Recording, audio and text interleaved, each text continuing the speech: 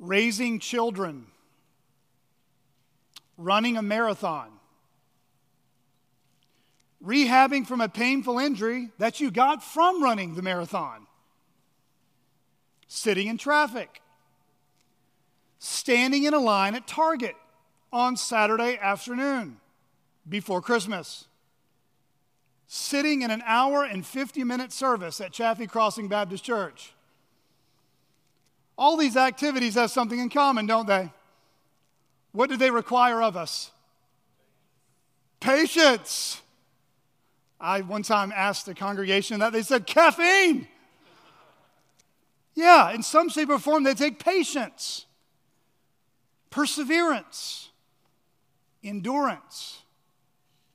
Whether it's teaching our children how to know the Lord, or to run a 26.2-mile marathon, or want to see your church grow in a healthy way. Each of these things have a desired outcome in mind, an end goal, a destination, and they all require endurance. When we read in Scripture, to be a follower of Jesus, we are called to live lives of endurance. Next time you run across words like steadfast, persevere, patience, or as the King James used to say, long-suffering. This is the charge to God's people to push forward, to press on, to not grow weary in doing good. For in due season, we will reap if we do not give up. Galatians 6, verse 9. But sometimes our patience can get tested, can't it? Sometimes our ability to endure actually gets fairly challenging. Sometimes it gets tested in ways that hit much closer to home than some of the examples that I just mentioned, where it gets more personal, where we get tested so much that we can feel our energy depleting, frail and finite creatureliness more acutely, our utter inability to change circumstances we don't like in our life, which, given enough time, can make us all feel weary, tired, even discouraged. I remember counseling a sister that was going through a variety of difficult trials in her life. I was in counseling with her for about 8 months. I remember she said this in my office, Blake, my ability to endure is fading away like water vanishing into sand. Can you identify with her in some way this morning? Is your ability to endure some hardship or affliction or some type of complicated relationship making you feel like your endurance is fading away like water into sand? Well, if that's you today, or maybe it might be you one day, we need to first be reminded of where our final destination is. If we're going to endure in the Christian life, just like running a race, you can't just be focused on where you're at right now. You've got to have an end goal in mind. So for the life of a Christian, whether you're 14 or 84, what is our final destination? What is the end goal of the Christian life? I mean, where is it? Or what is it? Well, it's eternal life. It's life without end with our Lord and Savior Jesus Christ. It's beholding Him face to face in all His glory and then reigning with Him in all the redeemed in our new bodies, in the new heavens and new earth where righteousness dwells. But if that's the end game, how do we get there? How do we go from trusting in Christ today, Sunday, February 14th, 2021, to trusting Christ on the last day? What will empower us? What will sustain us? What will motivate us to do what Jansen read from Hebrews 12 a while ago, where Hebrews 12:1 says, to run with endurance the race that is set before us? Well, brothers and sisters, what I want to show you from Scripture this morning is that as we feed on God's Word by faith, God's Word keeps us faithful to the end. As we feed on God's Word by faith, His promises, His comforts, His instructions, and His warnings, His Word will keep us faithful to the end, or the power thereof. Now, what is the end, though? Well, the end could be the day that the Lord takes you home to glory. In other words, He calls Blake Boylston's number up, turns the hourglass over and says, you're done. It's time to come home. Or He says that to Gunnar DeLay. Or He says that to Susan Hannon. It's time. Your time here is up. Or the end could be the day that the writer of Hebrews speaks of, the day that is drawing near. The day our Lord Jesus Christ comes to the earth for His bride, the church, the second coming of Jesus Christ. But this kind of begs the question, doesn't it? I like speaking to the skeptics in the room, or the more pessimistic side of Christians. But why do we need to persevere in the faith? You ever asked that question before? Why? What's the big deal? I mean, can't we just coast in our relationship with Jesus? Put it in neutral? Not take this Christian life all that serious all the time? Can't we just attend church sporadically? You know, when it's convenient? Punch my time card on Sunday and just go about my business? Can't we just remain surface level in our relationships? You know, affirm one another, not get too involved in each other's lives? I mean, won't that get too messy anyway when we find out each other's sin and suffering? I mean, isn't it sufficient to say, I gave my life to Jesus a long time ago? I was baptized. I walked down an aisle. The preacher signed my Bible and said, I'm good with Jesus. Isn't that sufficient to say I'm A-okay with God now? Well, how about a local church? Can a local church just live in the past? Talk about the good old days of a previous pastor of a previous era, and that be enough? Well, that's what I want to focus on this morning. Endurance or perseverance in the Christian life. Now, this morning, if you're gathering with us for the first time, or it's been a little while, it's going to look a little different. This morning will be a sermon that's more topical in nature. Instead of taking one passage of Scripture and unfolding upon it for the next hour or so, we're going to be focusing in on a topic and looking at a host of Scriptures. Today, and Lord willing, the remainder of the month of February, we're going to look at themes like endurance, trusting God through depression, and how God uses our suffering to comfort others in their suffering. So, if you know someone who's going through something like that, or who might be interested in a topic like that, invite them to come to church. And if they can't make it, tell them they can listen to it online on the podcast. And my hope is the Lord would use the next few sermons to strengthen our faith so that we might finish our race and we might help others finish their race too. As Christians, we should care less about what Pastor Blake has to say, and we should care a lot about what Jesus has to say on this topic. So, what did Jesus say about the connection between believing the gospel message and possessing enduring faith, or a faith that lasts? Open your Bibles to Mark chapter 4. Mark chapter 4. You can find that on page 489 and 490 in the chair Bibles provided. Mark chapter 4.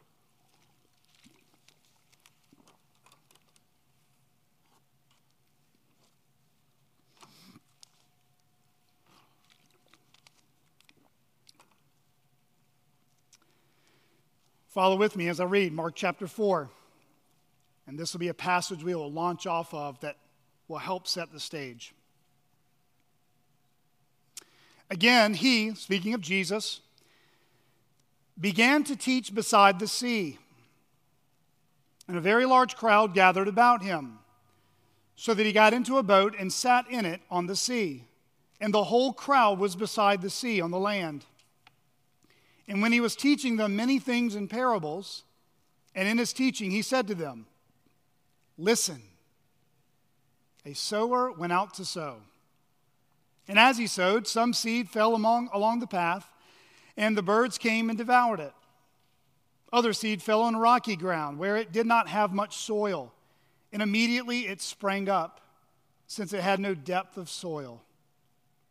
And when the sun rose, it was scorched, and since it had no root, it withered away.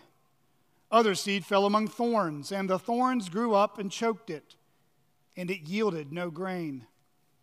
And other seeds fell into good soil and produced grain, growing up and increasing and yielding 30-fold and 60-fold and 100-fold.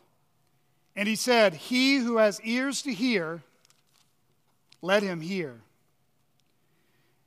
And when he was alone, those around him with the 12 asked him about the parables. And he said to them, to you it has been given the secret of the kingdom of God.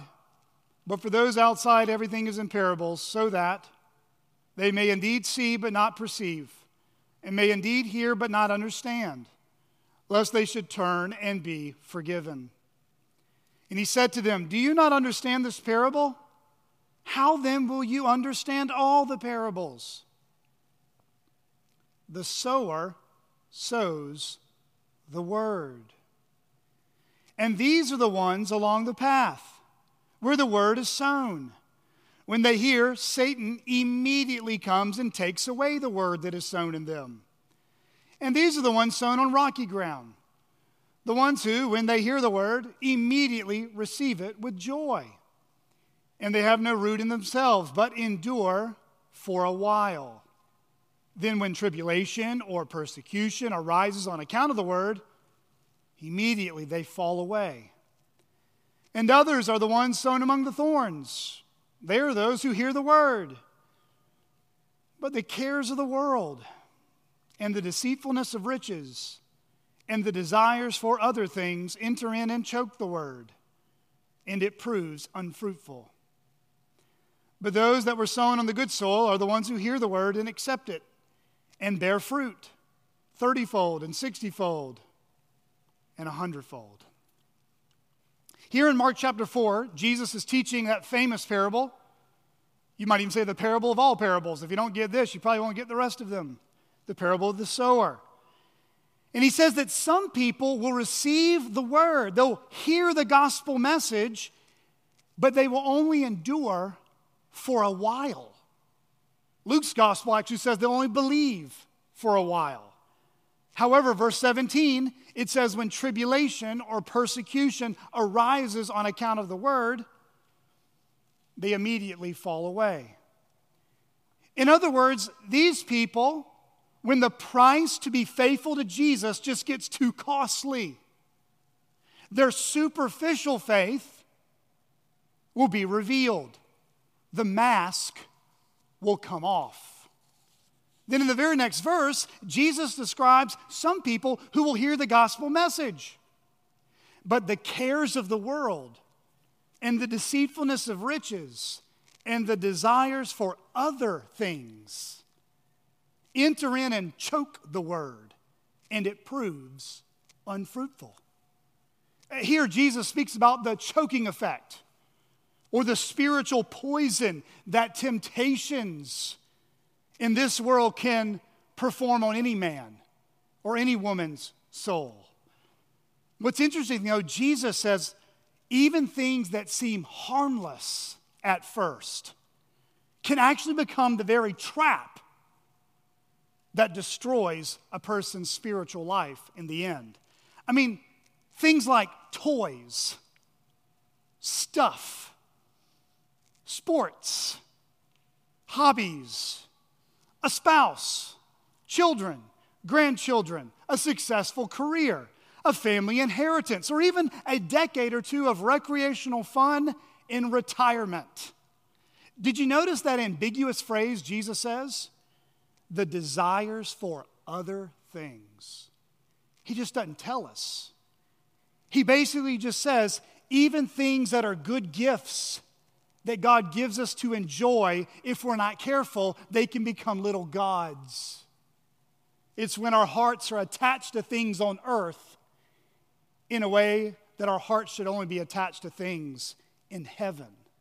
And before we know it, if we're not careful and God doesn't bring it to our minds, even these good gifts can define and shape us instead of a devotion to Christ. I mean, any one of these things, any of these things in our life can captivate our hearts more than the kingdom of God and more than the gospel. But what did Jesus teach? No one can serve two masters. For either he will hate the one and love the other, or he will be devoted to the one and despise the other. You cannot serve God and money. But what I would like to do this morning is to fill in the blank with anything else. Either Jesus is your master or he's not. Whatever you are most devoted to in your life, behold, is our master. You see, endurance, finishing the race, keeping the faith, this is a call for perseverance in the Christian life. And as you read throughout the New Testament, Jesus' earliest disciples, the apostles, all began to say the same thing. For instance, let me take you through a tour through the Bible. We see the apostle Paul and other writers warn God's people against false teaching and false teachers who infiltrate the church to lead his people astray. Some even mentions by name, Hymenaeus and Alexander in 1 Timothy 1:20. He describes them as men who made shipwreck of their faith. And don't forget Demas. He used to travel with Paul, used to go on the missionary trips with Paul, and then all of a sudden abandoned Paul, deuced out on him, left the ministry because he was in love with this present world. 2 Timothy 4:10. So we shouldn't be surprised when we open up the New Testament and read the ongoing kind of hit on repeat exhortations to be obedient, to be watchful, and to be diligent in our relationship with Christ. Listen to these samples of what we hear in the New Testament about how we are to be serious about our relationships with Christ. The Apostle James says in James 1:22, be doers of the word and not hearers only, deceiving yourselves. Jude says, build yourselves up in your most holy faith and praying in the Holy Spirit. Keep yourselves in the love of God, waiting for the mercy of our Lord Jesus Christ that leads to eternal life. That's Jude 20 and 21. The writer of Hebrews that Jansen read from earlier instructs us to strive for peace with everyone and for the holiness without which no one will see the Lord. Hebrews 12:14. Peter exhorts believers to be all the more diligent to make your calling and election sure. 2 Peter 1:10. And then in the book of Revelation, at the very end of the Bible, we hear the repetitive theme that encourages saints undergoing persecution. Here is a call for the endurance of the saints, those who keep the commandments of God and their faith in Jesus. Revelation 14:12. So, if you're taking notes this morning, I've got three main points that kind of shape an outline to guide us on this topic of perseverance or endurance. Number one, perseverance reveals the truth about our spiritual state. Perseverance reveals the truth about our spiritual state. Number two, perseverance rests on God's promises to save us. Perseverance rests on God's promises to save us. And then number three, perseverance reminds us that this life isn't our final destination. Perseverance reminds us that this life isn't our final destination. Let's start with that first one. Perseverance reveals the truth about our spiritual state. So, I need to not assume anyone in here knows what I'm speaking about, so I need to be extra clear. What does the doctrine or the teaching of the perseverance of the saints teach? What does it mean? If you ever hear that phrase or that doctrine. Well, in Article 10 of our own church's statement of faith. So if you've joined this church, you're supposed to have read that. I've taught through it. But if you need to be refreshed, here is what it says.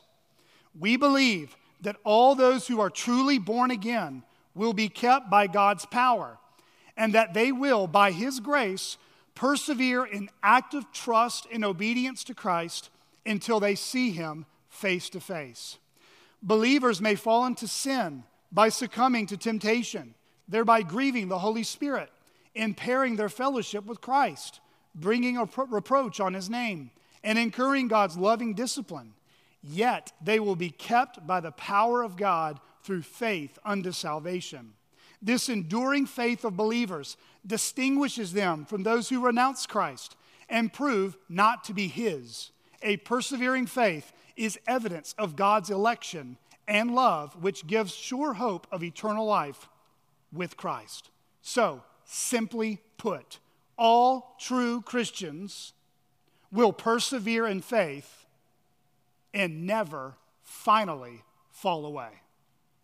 All true Christians will persevere in faith and never finally fall away. Now, for us to be good Bereans or discerners of what's being taught, we need to compare statements of faith with what the Bible teaches. So you should never affirm a creed or confession if it doesn't line up with Scripture. So let's look into the Bible now and see if that's true. Jesus taught in Matthew chapter 7, verses 13 and 14. Enter by the narrow gate, for the gate is wide, and the way is easy that leads to destruction. And those who enter by it are many. For the gate is narrow, and the way is hard that leads to life, and those who find it are few. In other words, according to Jesus, there are only two gates you can walk through. Two paths of life that you can walk on that lead to two final destinations. You've got the narrow gate and walking on the narrow way, which is with Christ and through Christ, that leads to eternal life. And then there's the broad gate or the broad way. It's not trusting in Christ. It's trusting in something else, which leads to eternal destruction. Now, to help us this morning to understand which gate we've entered through and which path we are currently on, later on in the Sermon on the Mount, Jesus said that you'll know both the state of someone's soul and the source of what they believe by the fruit that they bear. Starting in Matthew chapter 7, verse 15, Jesus said this, "Beware of false prophets who come to you in sheep's clothing, but inwardly are ravenous wolves. You will recognize them by their fruits." Now, to be certain, Jesus is totally aware, and we should be too, that not everyone who claims to be a Christian is actually a Christian. Let me just do a little catechism for you. Before God, there's only two types of people: children of God or children of the devil.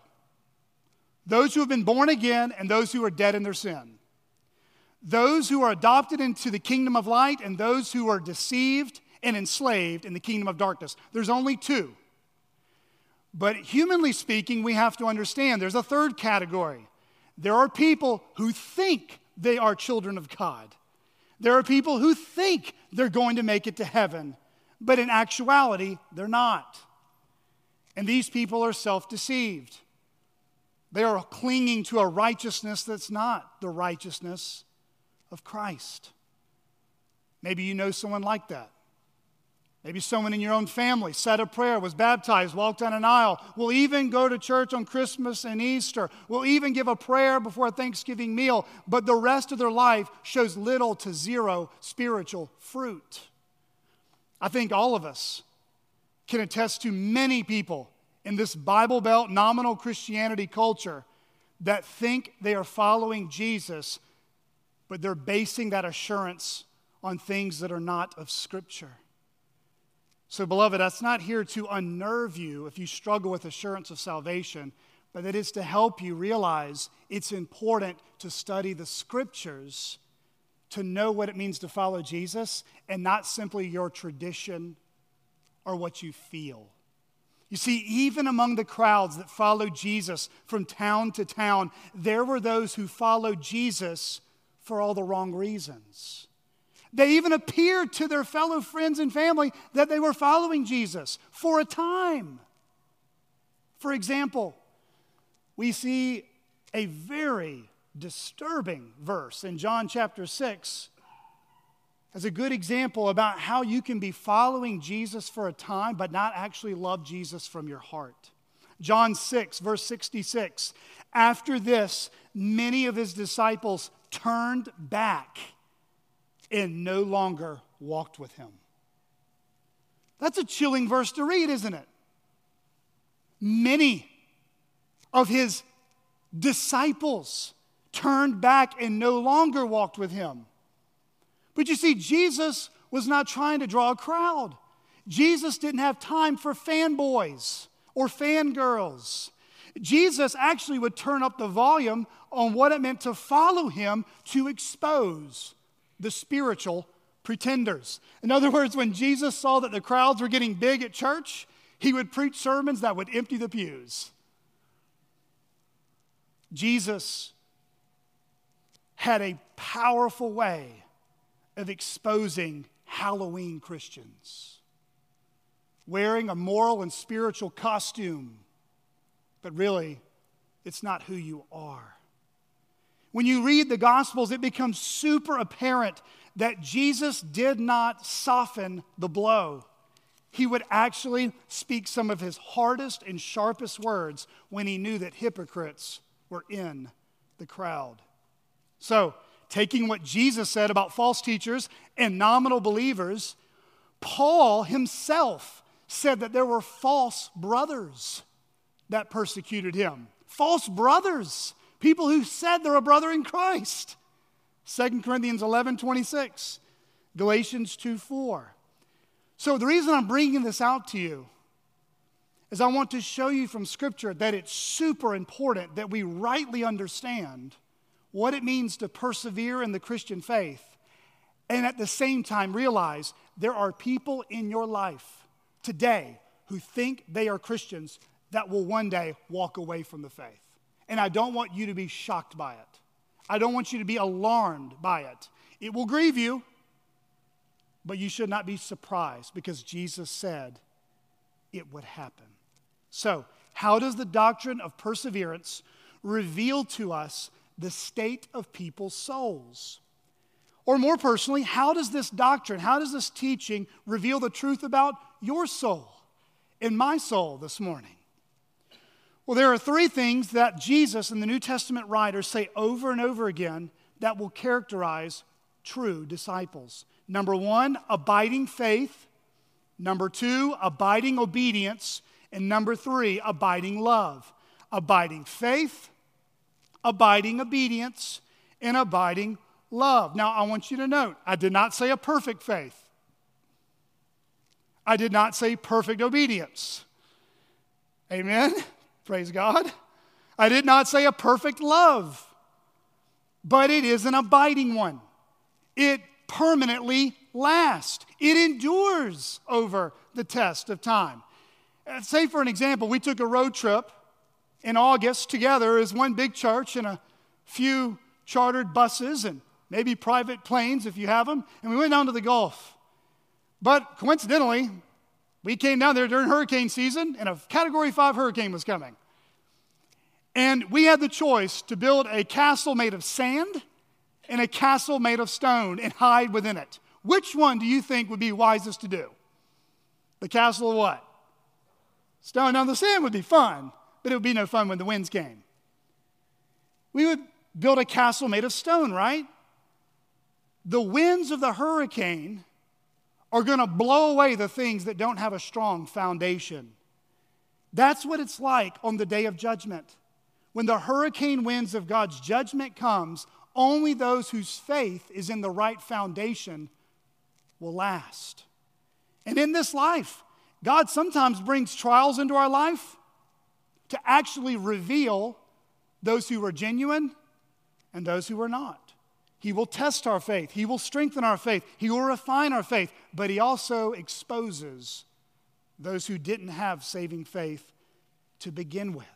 You see, saving faith will bear fruit that abides. It will continue. And listen, it will even make progress over the course of time. Jesus said in John 8, verse 31, "If you abide in my word, you are truly my disciples." John 15, verse 16, "You did not choose me, but I chose you and appointed you that you should go and bear fruit, and that your fruit should abide." But some of you here today are very confident in your salvation, and you might be thinking, well, yeah, I know I'll make it to the ends because I'm pretty disciplined. I'm a type A kind of guy or gal. It's my strength, it's my vigor that's going to make it to the end. I've got the spiritual muscles, the personal jet fuel to make it to heaven on my own. Well, beloved, if that's you here today, you need to be reminded, and I need to be reminded, that in one sense, it is your responsibility and my responsibility to persevere. There are imperatives in the New Testament. There are commands we are called to obey.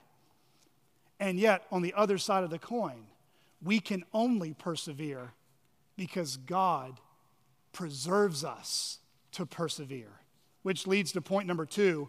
Perseverance rests on God's promises to save us. Open your Bibles now to John chapter 10.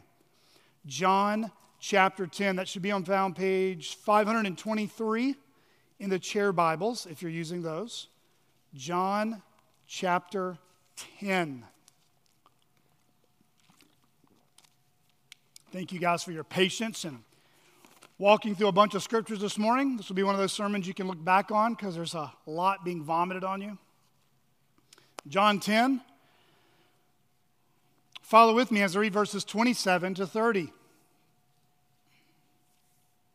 Jesus says this, "My sheep hear my voice, and I know them, and they follow me.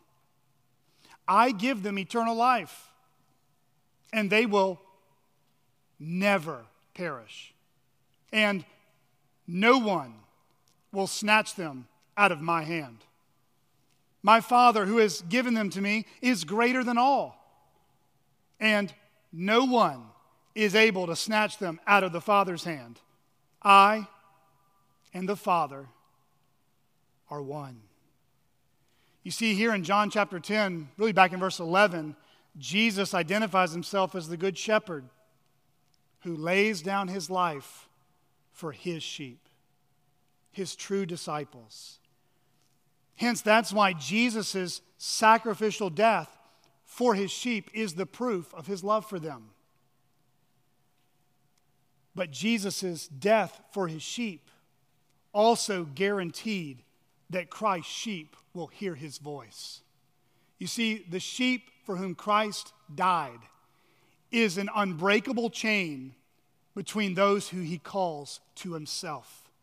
When Christ hung on that cross, he paid for the sins of every child of his. All that the Father has given to the Son in eternity past, Christ purchased their salvation. His sheep he laid down his life for. He guaranteed that it would be paid in full. But note, one of the things that Jesus paid for on the cross was for our sin of unbelief. He died for our sin of unbelief so that in salvation he gives you the ability to believe. So all that the Father gives to the Son, Christ died for them. And because he died for them, he will call them to himself and give them the ability to follow him. You see, the atonement is directly connected to our perseverance. That's one of the most beautiful truths in John chapter 10. The body that hung on that tree, that died on that cross, rose again, demonstrating Christ's power over the grave. What does that mean for us today? That means that the hands of Jesus and the hands of our Heavenly Father are stronger than all the powers of Satan, sin, and hell combined. If you knew the world champion arm wrestler who had never lost, wouldn't you put your money on him no matter who the opponent was? That's what putting your faith in Christ is like. He's got a perfect record. That's where our security is found. There is no one who has stronger hands than the hands of God. God's ability to keep us is stronger than our ability to leave him.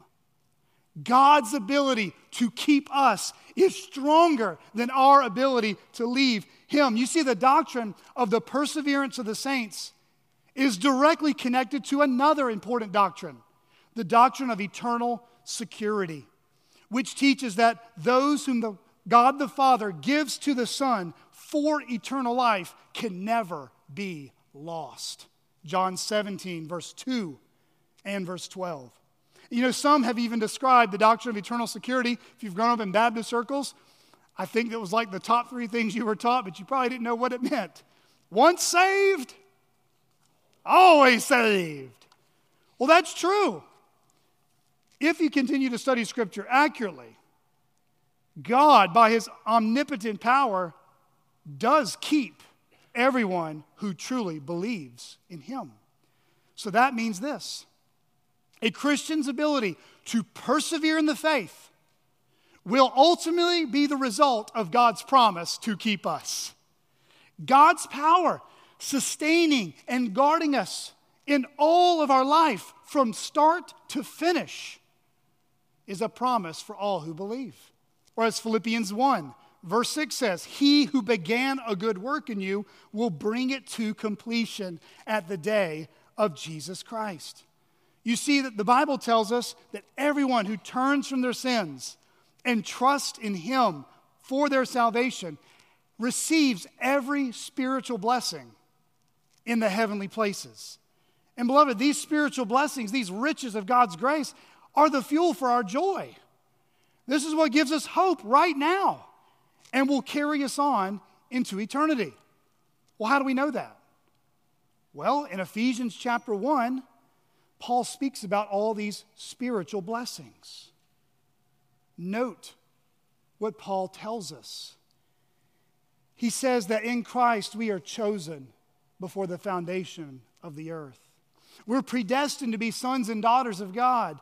We are forgiven and redeemed by God. And we are sealed with the promised Holy Spirit. We literally become the dwelling place of God.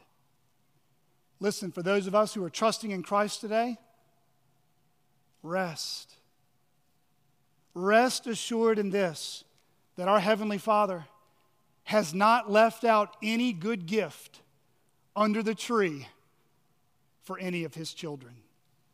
If you are in Christ this morning, you are more blessed here on earth because you have received the best heaven has to offer. His blessings are of an eternal nature. They're greater than any Christmas gift a spouse or a parent can give you because these gifts are still awaiting you when you enter glory. And beloved, one of the reasons why you and I can rest our pillows at night is because our God is immutable. He never changes. You see, we as finite beings, we're inconsistent. We can be passionate for Jesus on Sunday and dull and dead as a doorknob on Monday. But God doesn't wake up in a good mood on Tuesday and a bad mood on Wednesday. No, he doesn't sleep. He doesn't get weary. He doesn't get affected personally in the same ways we do. And guess what? God isn't dependent on anyone like we are. He is self-existent. He is eternal. He is infinite. And he is love. 1 John 4, verse 8. His perfect, righteous, all-powerful, enduring love is able to keep every child from falling away from him. That's the glorious news of amazing grace. You might be here today and you're feeling like you are steering the ship of your life. And you feel like wave after wave after wave is crashing into the boat. And you're sitting there trying to mend everything in the boat to keep you from sinking. But the reality is, the ship you're standing on is the rock. It's our faithful God. He is holding you and I up from drowning in the water of unbelief. Sometimes it might appear, it might even feel like your salvation depends on you. But the opposite is true. It's the strength and the promise of God's grace that keeps us from drowning in unbelief. Now, some of us, because we've been well taught, we already know that, right? And we would even affirm that God is in control of our life.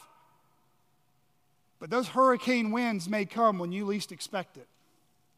And sometimes we can act just like the disciples in the boat with Jesus, can't we? The winds get fierce, the water starts coming in, and we start acting like practical atheists. Our theology goes out the door, and we act like God doesn't even exist. We doubt, we grumble, we lose heart. Beloved, here's a spoonful of wisdom I think we all need to drink from time to time. Do not forget in the dark times what God has revealed in the light.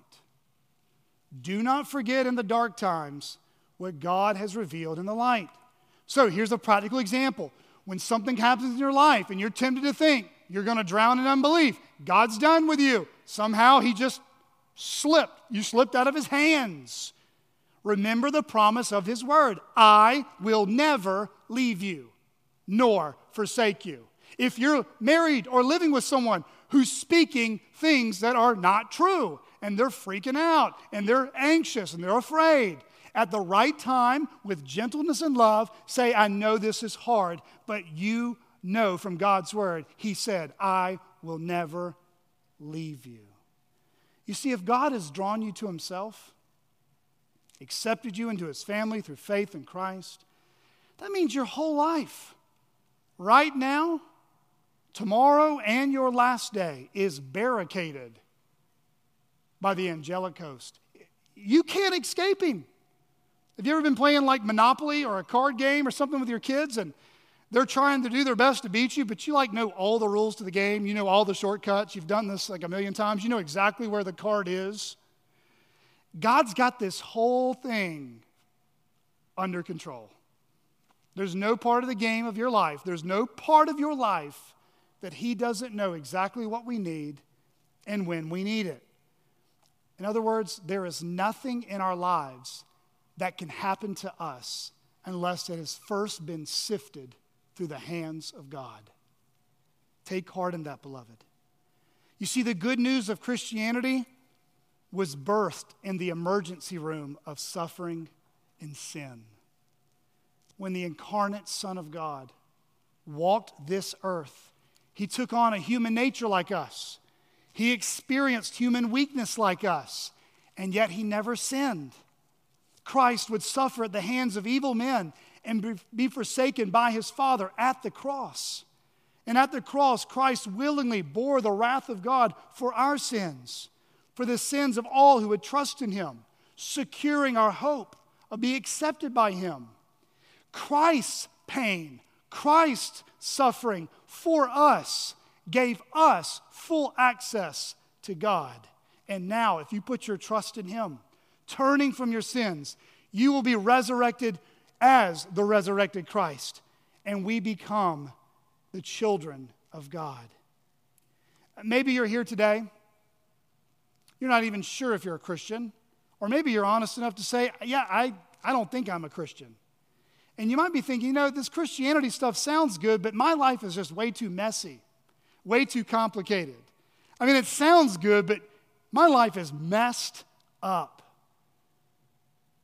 Remember what I just said. Christianity was birthed in the emergency room of sin and suffering. You see, the good news of Christianity is Christ doesn't say, clean up your act, get your life together, and then come to me. No, Christ says, stop trying to pick up your life and let me transform your life. Come to me with all your dirt, sin, doubt, anxiety, shame, and guilt, and I will make you clean. I will transform your heart. I will carry your burdens and your sorrows, and I will give rest to your souls. That's the good news of Christianity. That's the good news of the gospel. So wherever you're at in life today, come to Christ. Believe upon him. Trust in him. He is a worthy shepherd to follow. And listen, Jesus' life of endurance and trust, his sinless life of obedience through what he suffered, really paved the way for us. It guaranteed that Christ has already gained us access to God. So whatever suffering you have to endure in this life, Christ already took on the worst suffering. He endured the cross, despising the shame, and now is seated at the right hand of God. Look to Jesus. Look to Jesus, and you will endure every trial until he calls you home. Isn't this exactly why we love Romans 8:28? And we know that for those who love God, all things work together for good, for those who are called according to his purpose. Well, brothers and sisters, we shouldn't only talk about these doctrines of eternal security and perseverance and God's sovereignty in like purely academic ways. You've got to get your theology right, but then at some point you've got to apply that theology. You've got to live it out. You've got to actually have some teeth to your Christian life. How do you take these things that I've said this morning and apply them to your life? How do we take what we've heard from the pages of Scripture and soak into the veins of our hearts? Well, it always begins here. Jesus, who is our great high priest, has promised he will not lose any of his own because Jesus is always praying for them. Isn't that a glorious truth today? When your prayer life and my prayer life is lagging, it's like child's play. We're basically mumbling and bumbling to him. Did you know even on our worst day, Jesus is praying for us? On our best day, he's praying for us. On your sickest day, he's praying for us. No matter what you face in this life, he's going to continue to intercede for you until you are in his presence. As Puritan Thomas Watson said, or T. Watt, he said, it will not frighten a Christian to have all the signs of death in his body when he can see all the signs of grace in his soul. So my dear saints who are here today, who are older, or maybe you're watching this, what do we call this thing again? Zoom? Podcast, video thing? Anyway, if you're listening and you feel the feebleness of your body or even the failing of your memory, you might be tempted to think, maybe my faith is not strong enough. Maybe it's not good enough for Christ to keep me in my latter days. Well, if that's you here today, beloved, remember Isaiah the prophet. Even to your old age, Isaiah 46:4, I am he, and to gray hairs I will carry you. I have made, and I will bear. I will carry, and I will save. And to the saints who are in here who are weary, you're just tired in your faith, and you're asking, is it worth to keep praying even when I don't see fruit? Even if I don't see change? Or those who are struggling with doubts here today, because Christians do doubt. Real Christians will have real doubts enter their life, asking, is God's word really worth trusting my whole life on? Or some of you are filled with grief. The death of a loved one has not left you. In fact, these times of year during holidays and cold months, it begins to cause sorrow that's almost unbearable. And you're asking, how will I make it another day? How will I make it to believe that His mercies are new every morning? Remember again Christ's words to Peter before one of Peter's worst hours when he denied Christ. We read in Luke 22, verses 31 to 32. Simon, Simon, behold, Satan demanded to have you, that he might sift you like wheat. But I have prayed for you that your faith may not fail. And when you have turned again, strengthen your brothers. You see, Jesus is praying for the weak and the strong. He's praying for the pastor and the member in the pew. So when our prayer life is lagging, He is holding us up so that we continue to pray to Him. You see, everything, beloved, from our joy to our job, to the unity in our church, to the community we live in, from the temptations that we face to the destination of our eternal dwelling place. The Father, the Son, and the Holy Spirit are all working together in perfect harmony to complete their salvation in your life. And beloved, because the Father loves the Son, and the Son loves the Father, this work of redemption is 100% guaranteed. There's no doubt in the Trinity's mind. They will accomplish their purpose in the world. Every sinner who receives Christ is perfectly secure in His love because His blood was shed for them. John Flavel once said, did Christ finish His work for us? Then there can be no doubt, but He will also finish His work in us. You see, the payment is in full, Christian. Brothers and sisters, this is our confidence. This is our hope. This is our joy. But this also should remind us that this life isn't all there is. Which leads to our last point, point number 3. Perseverance reminds us that this life isn't our final destination. So, how can we take these lofty truths? The call to persevere reveals whether we are one of His. Our perseverance rests on God's promises to keep us as Christ is praying for us. Well, perseverance also reminds us that we're not home yet. We're still traveling through enemy's territory. How do we apply this to our life? Let me just give you the most bottom shelf answer. And just lean in on this one, okay? Quitting is not an option. Throwing in the towel on Jesus has got to be removed off the table. Just like when I do premarital counseling, if you come into my office wanting to get married, you better throw the D word out of your vocabulary. I don't care how bad it gets. We are in this till death do you part. And the same way goes with following Jesus. Quitting, throwing in the towel, doubting His goodness, we have got to repent of and trust Him. So like any runner, we cannot quit until we reach the finish line. That's why the Bible tells us that the Christian life is like a race, that we run with endurance, like a marathon, not like a sprint. And to that end, we all need fresh reminders from one another every time we get together that God's steadfast love is better than life. To hear that time and time again through Brownie leading us in song, or Ian leading us in song, or through anyone who reads Scripture and prays, or through the hallway conversation, or through the text throughout the week, we need to be told that time and time again. So here's how you personally and us collectively can do this together. Number 1, learn how to fight for faith with God's Word. Learn how to fight for faith with God's Word.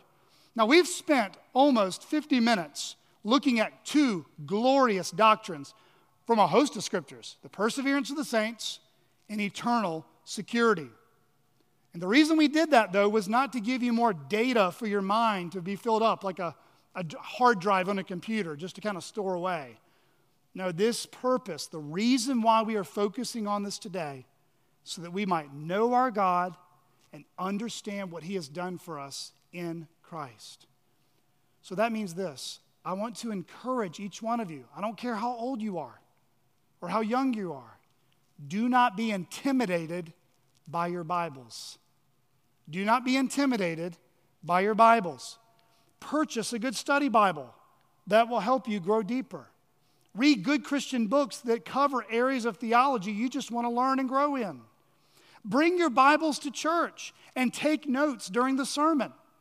That's not to scratch my pastoral itch. That's for your benefit, so that when you get home, you can talk about the sermon with those you love. When you talk about the sermon or you talk about God's Word, you find that things were said in the sermon that maybe you forgot, or they didn't touch you in the same way it did someone else, but it brings something to mind. Think about starting a Bible reading plan that meets your current circumstance in life. Read a chapter of the Old Testament in the morning. Read a chapter of the New Testament in the evening. Some of you might even consider taking an online Bible class or a seminary class. If you're a woman, you're invited to go to the women's Bible study on Tuesday night and Wednesday morning. They're currently going through Philippians at a deep level. It'd be a great way to study your Bibles. Beloved, my exhortation basically is this: find any means you can to grow in your knowledge of Scripture. Do not be complacent with your present knowledge of Jesus. Listen, your knowledge of Jesus and my knowledge of Jesus is like taking a little doctor's cup, filling it up with water, and then I say, well, listen, there's a whole Pacific Ocean. Keep digging, because there's a lot more to know about Him. You can't walk by faith if you don't know what God has said. Jesus said, man shall live by bread alone, or not by bread alone, but by every word that comes from the mouth of God. Number 2, pursue others to encourage them and allow others to encourage you. The writer of Hebrews says, let us consider how to stir up one another to love and good works, not neglecting to meet together as is the habit of some, but encouraging one another, and all the more as you see the day drawing near. Brothers and sisters, have you ever asked yourself the question, why does the local church exist? Why can't we just have Bible studies in our living room? Listen to Grace to You sermons by John MacArthur across the country, and that just be enough? Well, in part, God's kind reminder to us when we gather each week as a local church is that we are not alone in the Christian life. All of us, the local church, with people of different backgrounds, different testimonies, different spiritual gifts, different ages, different jobs, different personalities, each of us with different struggles with sin and weaknesses, are all designed by God to teach us how to rely on one another. It's all built there. God sovereignly wires us all so differently in order to complement where we're lacking, where we need growth. So really, it's important to be reminded that we need each other. God has given pastors as gifts to His church to equip the saints for the work of ministry and to give you a godly example to imitate. God's given us older saints who can give us wisdom to younger believers.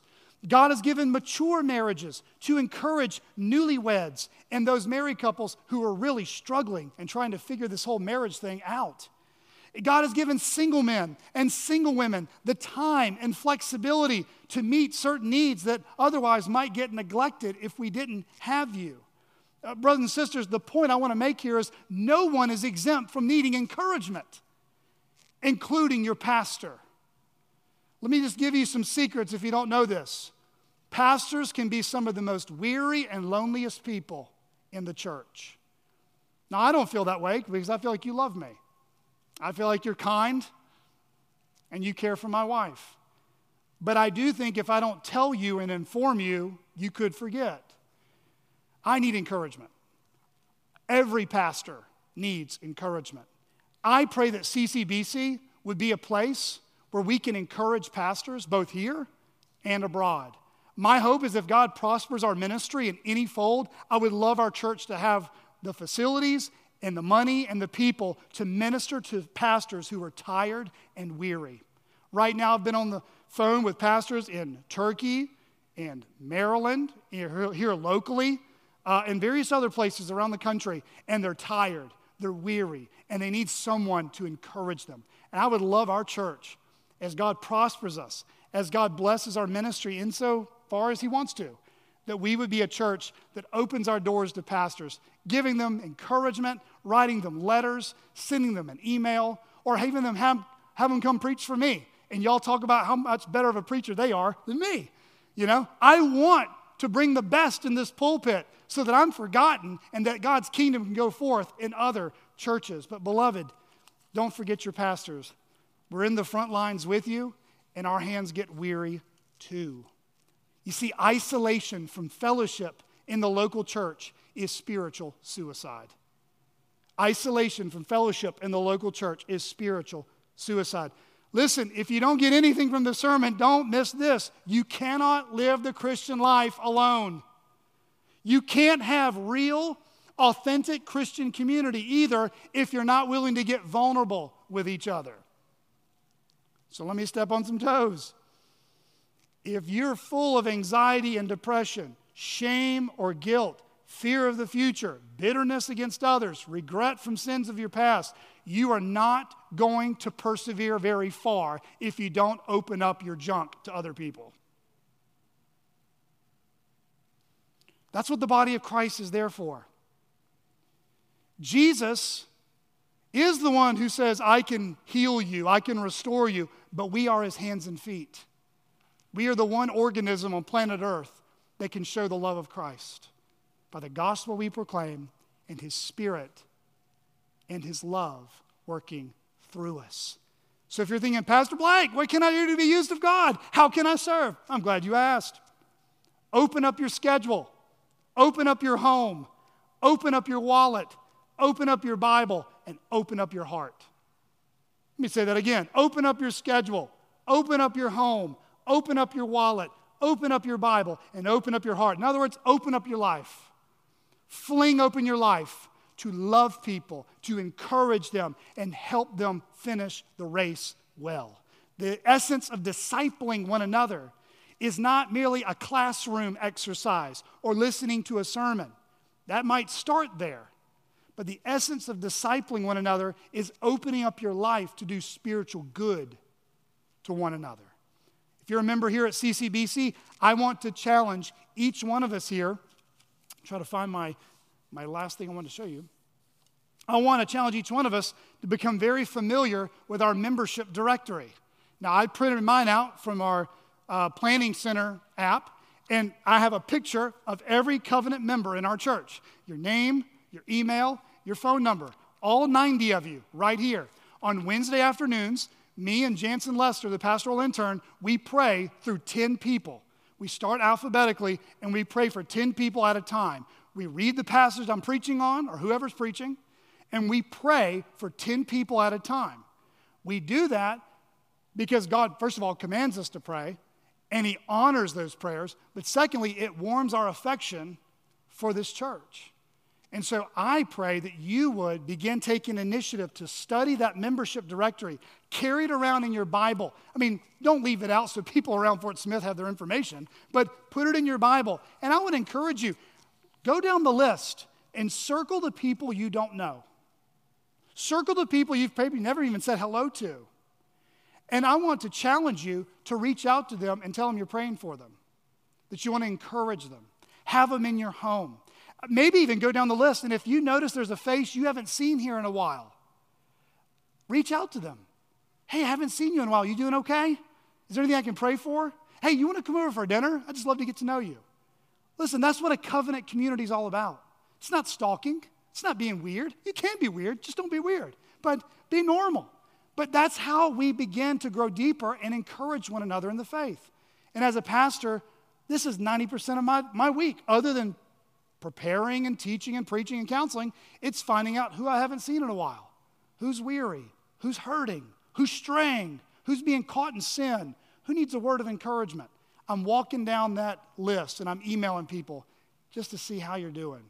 I would challenge everyone to do that. Number 3, look forward to the life to come. Look forward to the life to come. Many of us think heaven is really far away. Like it's as far as Arkansas to Africa. It's super a long ways from now. Brothers and sisters, James chapter 4 says, our lives are like a mist that appears for a little time and then vanishes. Hebrews 13:14 says, here we have no lasting city, but we seek the city that is to come. So brothers and sisters, if God has given you life, if the hourglass of your life has not been turned over yet, and you are still breathing, and I am still breathing, that means this: we have a mission to fulfill while God keeps us alive on this earth. We have a gospel to tell others. We have believers we can invest in and disciple. We have resources we can be generous with. And we have the hope of eternity before us, where there will be no more tears, no more sad goodbyes, no more regrets of the past, no more chronic pain, no more division, no more betrayal, no more injustice, no more sin, no more evil, no more wars, no more suffering, no more cancer, no more dementia, no more disappointments, no more depression, no more divorce, no more infertility, and no more death. Where new bodies are prepared for us, and the reward for faithfulness awaits us, and fellowship with Christians who've died before us. And most importantly, beloved, we'll no longer be strangers and pilgrims in an enemy's land. We will be home. You might consider praying this prayer that a Puritan once said, "Oh God, keep me in this faith and ever looking for Christ's return." A little saying that me and Julie came up with years ago has become a little catchphrase in our house when we lose sight of eternity and perseverance. It goes like this: in a little while, this will be a long time ago. In a little while, raising children will be a long time ago. In a little while, fighting this particular sin will be a long time ago. Saying goodbye to a loved one will be a long time ago. Being tempted to be afraid one day will be a long time ago. Beloved, this life is going to go like that. In a little while, this will be a long time ago. I conclude with an old brethren hymn that I think captures the truths we've heard today. Our rest is in heaven. Our rest is not here. Then why should we tremble when trials are near? Be hushed, our sad spirits, the worst that can come, but shortens the journey and hastens us home. It is not for us to be seeking our bliss and building our hopes in a region like this. We look for a city which hands have not piled. We long for a country by sin undefiled. The thorn and the thistle around us may grow. We would not lie down even on roses below. We ask not our portion, we seek not a rest, till in glory forever with Christ we are blessed. Let trial and danger our progress oppose. They'll only make heaven more sweet at the close. Come joy or come sorrow, whatever may befall, a home with our God will repay us for all. With a scrip on the back and staff in the hand, we march on in haste through an enemy's land. The road may be rough, but it cannot be long. Let us smooth it with hope and cheer it with song. Let's persevere together, and let's do that till Christ calls us home. Let's pray. Heavenly Father, I pray that you would strengthen weak hands and weak knees and cause us to persevere yet another day in trusting you. Lord, teach us how to open up our lives to one another, to encourage one another, to reach out and love one another, to speak a word in season, Lord, I pray that CCBC would be an encouraging place for both members and visitors, but also pastors. Lord, we ask all this in Jesus' name. Amen.